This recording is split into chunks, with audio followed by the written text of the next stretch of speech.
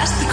Y si además no tuvieran que dormir fuera de casa y pudieran volver el mismo día, ¿tendrán algo así los de Vaughan? Lo tenemos. Se llama Urban Camps. Llámanos al 91-133-5832 y te lo contaremos todo. 91-133-5832. English for dessert.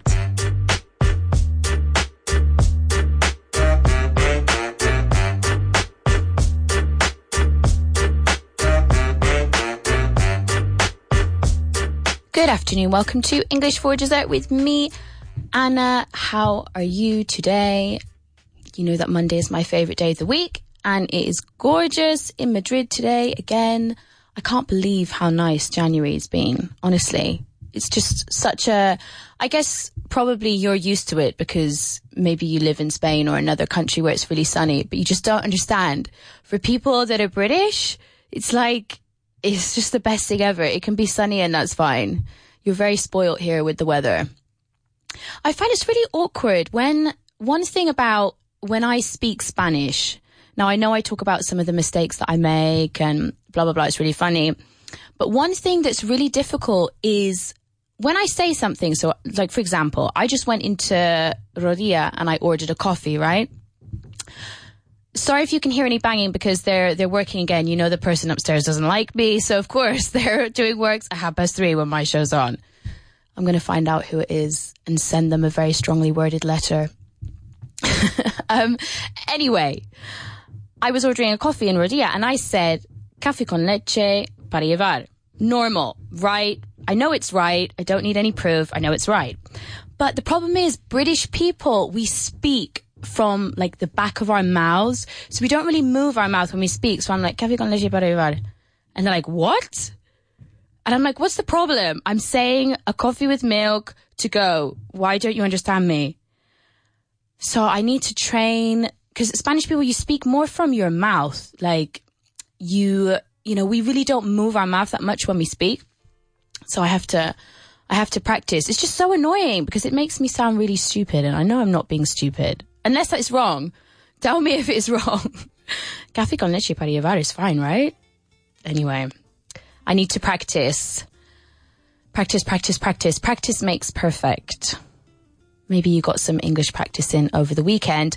Now, Bacalao Gate. If you're following me on Instagram, you'll know that I attempted is probably the correct verb, to watch a series in Spanish with no subtitles at all. So thank you to everybody that helped me out on that one. It will now be known as Bacalao Gate incident.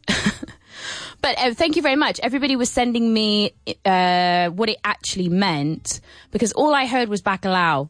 And I was like, it definitely doesn't mean fish. There's something totally wrong. So I did watch it again with subtitles, which was much easier. I kind of gave up. I guess in Spanish that would be me rindo. I gave up. Like, I couldn't do it. It was I guess it's too fast. I lose it. I start listening to one bit and then it's already like 5 minutes on. But thank you to Ivan who sent me, loads of you told me what it was. So thank you very much for taking the time to send me that because it really helped me and it's down in my book. I've learnt it now, so I'll never forget it. So it actually means ¿Quién corta el bacalao? So who decides how and when things are done in every situation? Now, somebody said in English as well, it kind of means the big cheese. So who's the big cheese? And it could be that, like, who's the person who's in charge, who has the influence, who rules the roost? Ooh, that's another one. That just came to me in my head. To rule the roost. Who rules the roost? We say that a lot, for example, when you are at home. So who rules the roost at home, for example? When I was a teenager, well, I guess I thought I ruled the roost. Probably I didn't, but... So, you could say your mom rules the roost or your dad rules the roost. The roost, I think, is something to do with hens and chickens. Rule the roost. Rule the roost. I have absolutely no idea. Yeah, to rule the roost, to be in complete control. But I don't know the origin of rule the roost. No idea. But there you go, to be in charge. So it could be somebody who rules the roost, somebody who is the big cheese, but we certainly don't say the fish person. So that's a little bit different in English. And Ivan told me as well the where it comes from. So I'm going to tell you now, in case you don't know. You probably do, but maybe you don't, because I'm English and I don't know where loads of English sayings come from. So the expression comes from the past, when fishermen received part of their salary in salted and dried cod. Wow. Well, if you listened to my show last week about things that I think are wrong, definitely don't pay me with dried fish, because I'll be throwing it straight back in your face. Salted and dried cod, yuck. But I don't know, I guess times are different now. Anyway, the fisherman in charge of cutting and distributing the cod is the person who has the power. So the fish person rules the roost. The fish person is the big cheese. The more of a friend, the more friendly you are with him, the bigger slice you have. Well, we don't have to be friends, because I don't want any slices. So keep your salty and dry fish. Thank you. But interesting for where it comes from. It's funny, isn't it, how lots of expressions actually come from well, I guess it's natural. They all come from something that happened at some point. Interesting. So thank you very much, Ivan, and thank you very much, everybody, for helping me with Bacalao Gate. Now, I know I'm going to continue trying to watch it without subtitles, but a good tip from me is watch it first without and then put the subtitles in afterwards. But it is pretty demotivating sometimes. Films especially. I know Richard Vaughan has said several times, don't watch films if you want to practice. But, you know, why not? Does series count? Series are different to films. Maybe he'd approve of series. I don't know. What do you think? Probably not. Oh, another thing I wanted to mention as well is I was walking home yesterday or the night before, and I was just walking home, minding my own business. So to mind your own business just means doing your own thing. Have my headphones in, enjoying life, walking through Madrid at night, which I absolutely love. And then someone comes up to you and tries to ask you something or annoy you. And they clearly know that you're on your own, right? And you're doing your own thing, you're minding your own business. And I was thinking, it'd be really good to tell people what they should do if somebody comes up to you and you're like, look, just déjame, por favor, leave me alone. So you can say, leave me alone, please. It's a little bit rude. It's a little bit short. Okay. But for anyone that knows me, that's completely me, right? I can be a little bit short sometimes. To be short means like, borde, like a little bit, yeah, you know? It's a little bit different than being direct. Being direct is one thing, but being short is when you're very, I don't even know how to describe it without saying short. Another way you could say to be short is like to be very cutting. Cutting, to be very cutting. It's like, leave me alone, please. And it's like, message received, and they go away. So if anyone's annoying you in the street and you're like, look, just leave me alone, please. But of course, you can change that tone, intonation, you know, in English. You can say that in many different ways if you want to. You can say, leave me alone, please. Thank you very much. Okay, fine. But if you're me and you're like, I'm enjoying my time by myself, please don't annoy me. I'm like, leave me alone. I might not even say please. I can be quite short. Yeah. What about you? Can you be short or quite cutting? Actually, some people have called me in Spanish, borde. And I'm like, that's not true. I'm not rude, and I'm really not. It's just, if I'm in a situation where I feel like I have to be rude, then I'm rude. And sometimes I can be a bit short. I'm especially short if I'm, number one, tired. If I'm tired and you're annoying me, I'm going to be short with you. Just like, no. Another time, I can be tired. Yeah. I can be hungry. Woof. If I'm hungry, beware. Like, it's not a very good place to be if I'm hungry. But if I'm hungry and tired, woof. I think I've probably said this on the show before. Just don't even approach me. Just don't even go there. Which is why I always try and have 3 meals and snacks. So I'm never in a position where I'm grumpy and short with people. But, you know, I'm human. I'm not perfect. Sometimes I can be pretty short with people. So to be short with someone, it means to be a bit grumpy, you know, a bit direct, a bit cutting. So I'm known to be a little bit short, but not today, because today's my favorite day of the week. It's Monday, so no being short for me today. But again, if somebody's annoying you in the street, déjame, probably I would translate as leave me alone. Leave me alone. Not leave me in peace. Sometimes people say déjame en paz. You wouldn't say that to somebody on the street. Just say leave me alone. Leave me alone, please. You could say leave me in peace, but you might sound a bit odd. A bit like a priest or something. I don't know. So leave me alone. Anyway, it's the last week of English for Dessert as we know it, because as you know, well, you might not know already, next week I'm starting a brand new show on Vaughan Radio. And instead of being at 3:30, it's going to be at 5 o'clock in the afternoon. And not only that, it's going to be at 5 o'clock and it's going to be an extra half an hour. So it's going to be 1 hour long. My goodness, what am I going to do talking for 1 hour? Well, lots of things. I'm going to do the same kind of stuff. I'm going to chat. I'm going to talk about different topics. We're going to do some more stuff on social media. We'll have guests. So just a little bit more of the same, you know? And I'm going to be doing a little bit more grammar and common mistakes. Just basically my show now, but just times 2. So you can say times 2, it just means double. Times 3, it means triple. So it's like English for Dessert times 2. Now, it will be a different name because obviously now English for Dessert it has no meaning now because it's not going to be straight after lunch. So I will be revealing the name at the end of the week because I have decided, but I'm just going to wait and make sure that I'm happy about it. Because of course, if I say it's one thing and then I change it, it's a little bit awkward, right? Incómodo, bit awkward. So, new show starting from next week. So it's the last week of English for Dessert, as we know it. But it's been really fun. I've had such a great time. And I can't wait to continue with the new show at 5 p.m. And after my show will be from 5 p.m. until 6. And then Kyle will follow. So instead of being before Julia's show, I'll be after Julia's show. So, I have another question that I'd like to talk about today because I promised a listener that I would talk about conditionals. So I'm going to talk about conditionals, but I'm going to talk about it using the example that I used on my Instagram. Now, if you don't follow me on Instagram or Twitter, you can at English 4 dessert, 2 S's.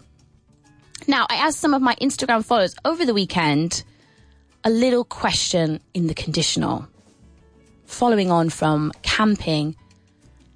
Very interesting topic that I was talking about last week. So I asked them a question. I said, would you stay in this tent if you went camping? Would you stay in this tent if you went camping? Now, if you see the picture, the only way to describe the tent is basically the smallest tent you've ever seen in your life. Not very comfortable, in the middle of kind of a bit of a shabby field. Shabby just means not very nice, not very well maintained. Shabby, SHABBY. And surprisingly, or not so surprisingly, I think like 80% of people said, absolutely no way. I'm not staying in that tent, even if you paid me. That's a very common thing to say in English, like you wouldn't do something even if someone paid you. And yeah, you could answer that about many different questions in English, very rude things, but I won't go there. So most people said no. But surprisingly, we had a few people that were like, yeah, go for it. I'd stay in that tent if I went camping. A couple of people said, well, if the company's good, why not? I was like, what company? It's like the tent is absolutely tiny. I don't even know if you could fit one person in there. I mean, why not? For me, absolutely not. I'm definitely in the 80% section. Absolutely no way. If I'm going to stay in a tent, it's either going to be glamping, which is what I talked about last week, which is glamorous camping. Or it's at least got to be like a 4-bed with like a little area in the middle for, you know, like a communal area. Oh, I love that. I remember one year when I went to a festival with my friends, we invested a bit of money and we bought like this big tent and it had like 4 sections and then like a communal bit in the middle. Oh, it was so sweet. It was so fun. And we bought like blow up mattresses and chairs. And we just put them all around. It was so cool. It was so fun.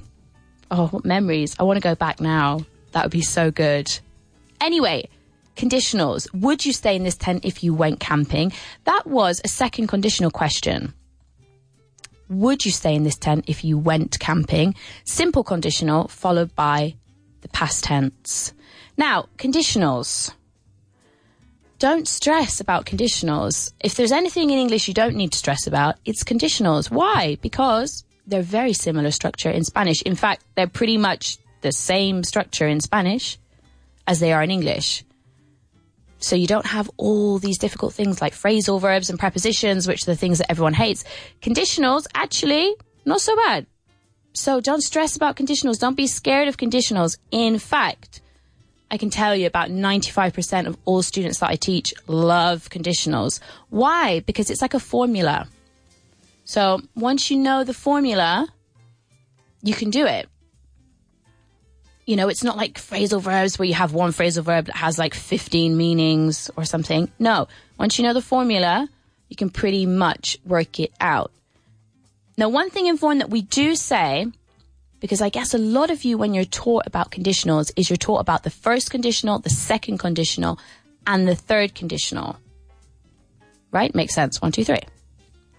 However, in Vaughan, we teach our students a bit differently. We do teach them the first, the second, and the third, but we give them slightly different names. So we say the future conditional for the first conditional, the present conditional for the second conditional, and the past conditional for the third conditional.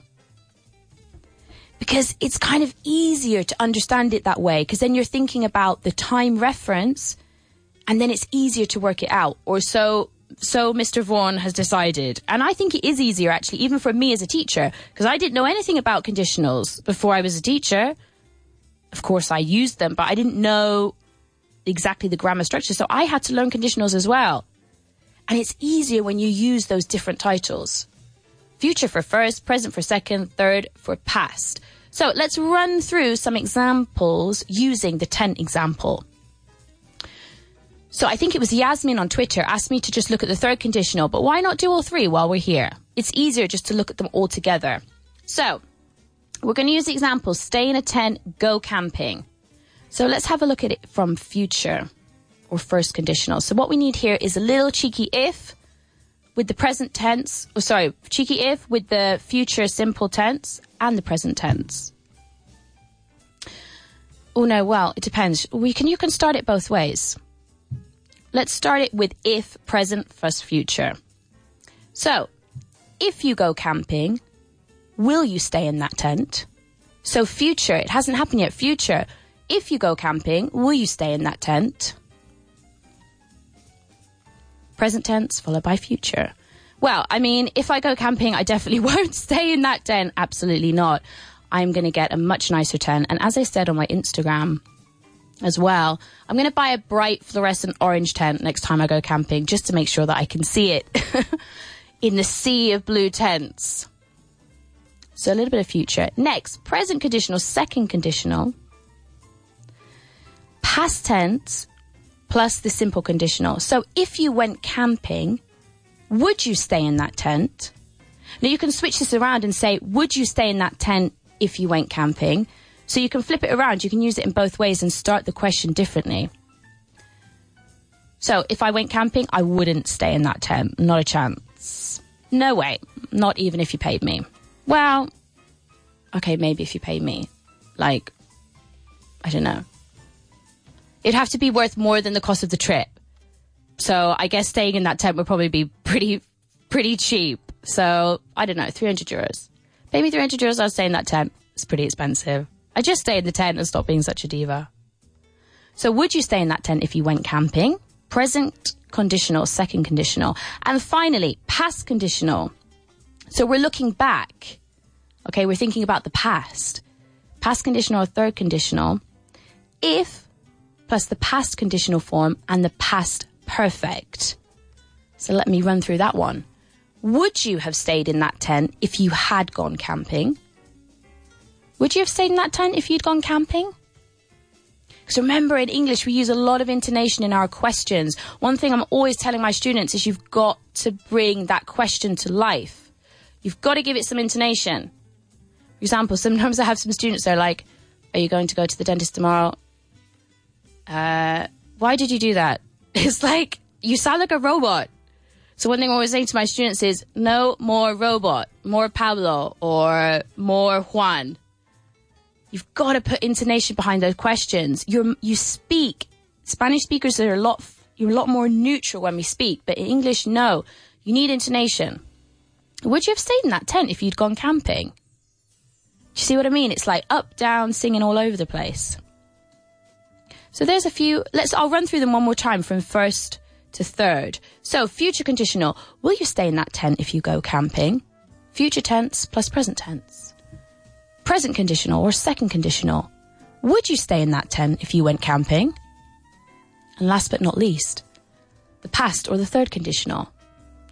Would you have stayed in that tent if you'd gone camping? So just a very little cheeky run through of the conditionals, okay? If you'd like me to do some more on that, let me know. Maybe I can do another example in one of my shows this week as kind of a little finish off before the new show. So basically my message is, don't be scared about conditionals. Really good way to do it is like with translation lists. It's great for me because we have translation lists here and I just learn them from English to Spanish because the structure is exactly the same. So don't be scared of conditionals. Have fun with conditionals. They are fun, I promise. So lastly, before we finish, I just like to do a little expression that I read in my book that I finished last week. To be sandwiched between something. So I can be sandwiched, well, okay. I just listened to what I was about to say and I'm like, that sounds kind of rude. So whatever, I'm going to say it anyway. I can be sandwiched in between two people, right? To be sandwiched between. Now a sandwich, of course, bocadillo. A sandwich, two pieces of bread and something in the middle.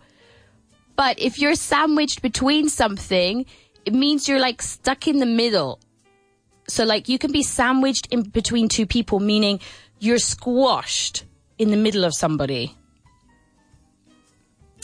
So for example, maybe you are in a room full of people, you're at an event and there's people really close to you and you're all together and you're like sardines in a tin. So one thing we say in English is when there's loads of people in a room, we say, oh, it's like sardines in a tin.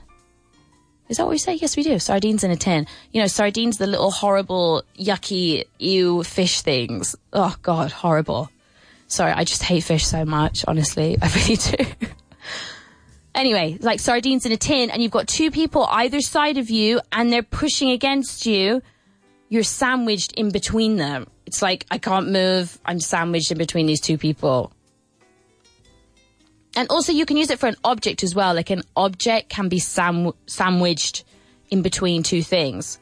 So I guess it comes from, if you imagine the filling of a sandwich is like between the two slices of bread, it's like you're the filling and everybody else is pushing in around you.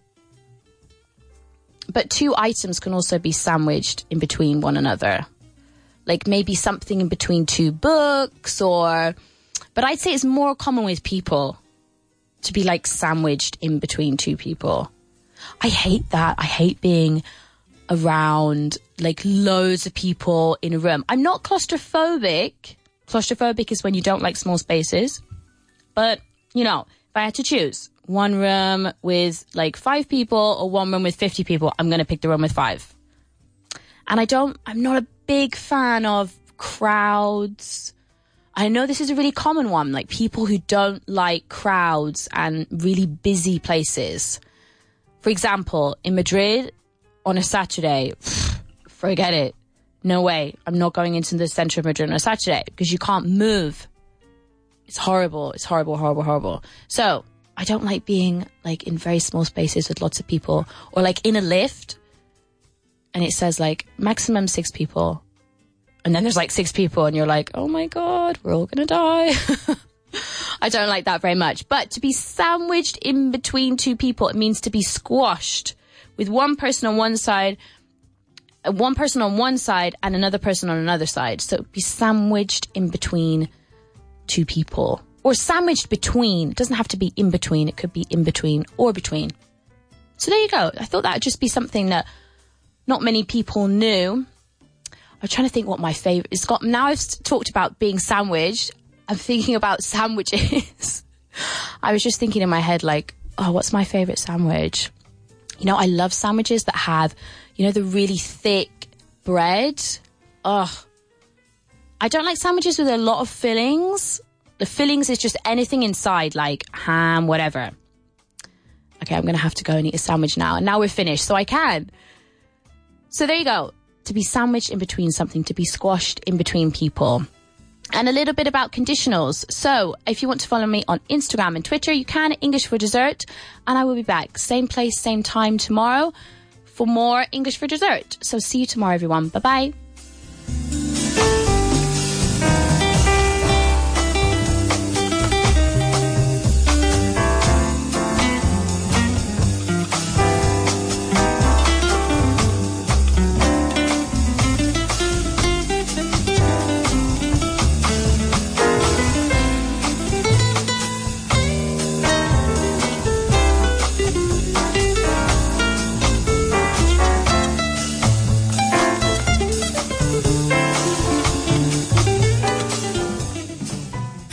Estás escuchando. You're listening to Vaughan Radio. Vaughan Radio. Vaughan Radio. Es el momento de descubrir las claves del éxito, de la mano de Richard Vaughan y Javier Fernández Aguado. No te quedes sin tu plaza para el seminario Emprender y Liderar, las claves del éxito. El próximo martes 29 de enero, de 16:30 a 20:30 horas, en la oficina central de Vaughan, en la calle Orense 69, primera planta. Entra en grupovaughan.com/seminario. Ahora es tu momento.